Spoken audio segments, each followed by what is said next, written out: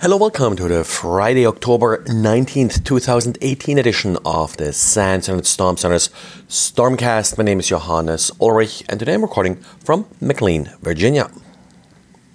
Cisco today released patches for 15 different vulnerabilities with a heavy focus on wireless.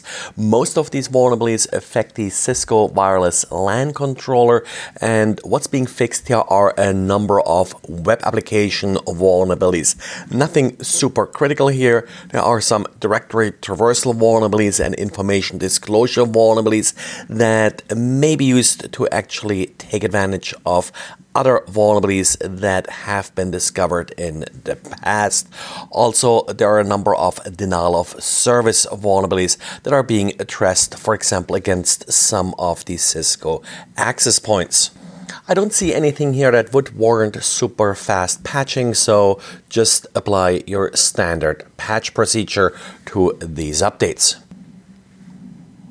With all the attention that cryptocurrencies have received in the last couple of years, we of course also had about a year ago a big rush into new crypto coins that were being released.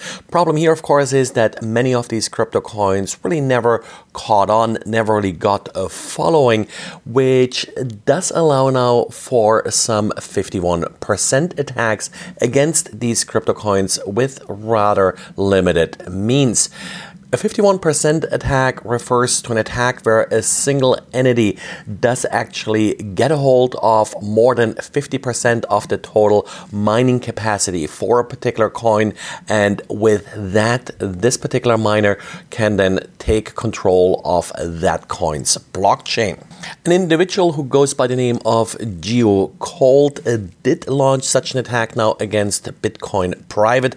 Not to be confused with the mainstream Bitcoin, but instead Bitcoin Private is sort of a fork of the entire Bitcoin idea.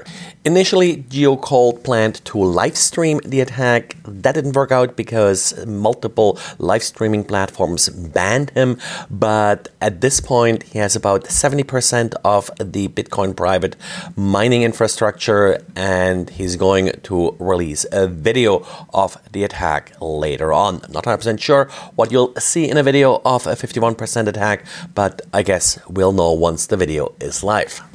The lesson learned here is in some ways that blockchains really only work if you have a rather diverse mining infrastructure, and if this infrastructure is large enough where it wouldn't actually be feasible for one individual to all of a sudden acquire 51% or more of that infrastructure.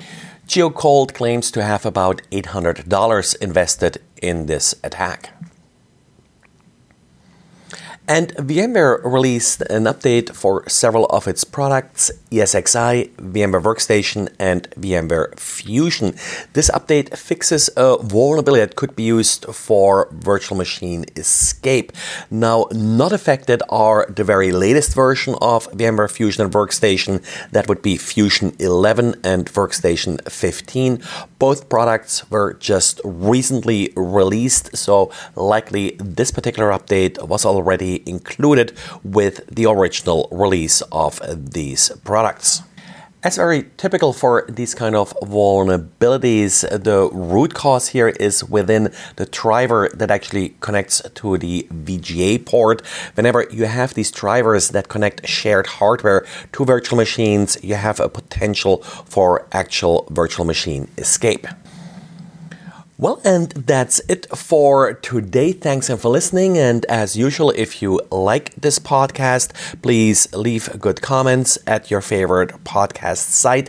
And by the way, if anybody still has issues with this podcast via Google Play, please let me know. Thanks, and talk to you again on Monday. Bye.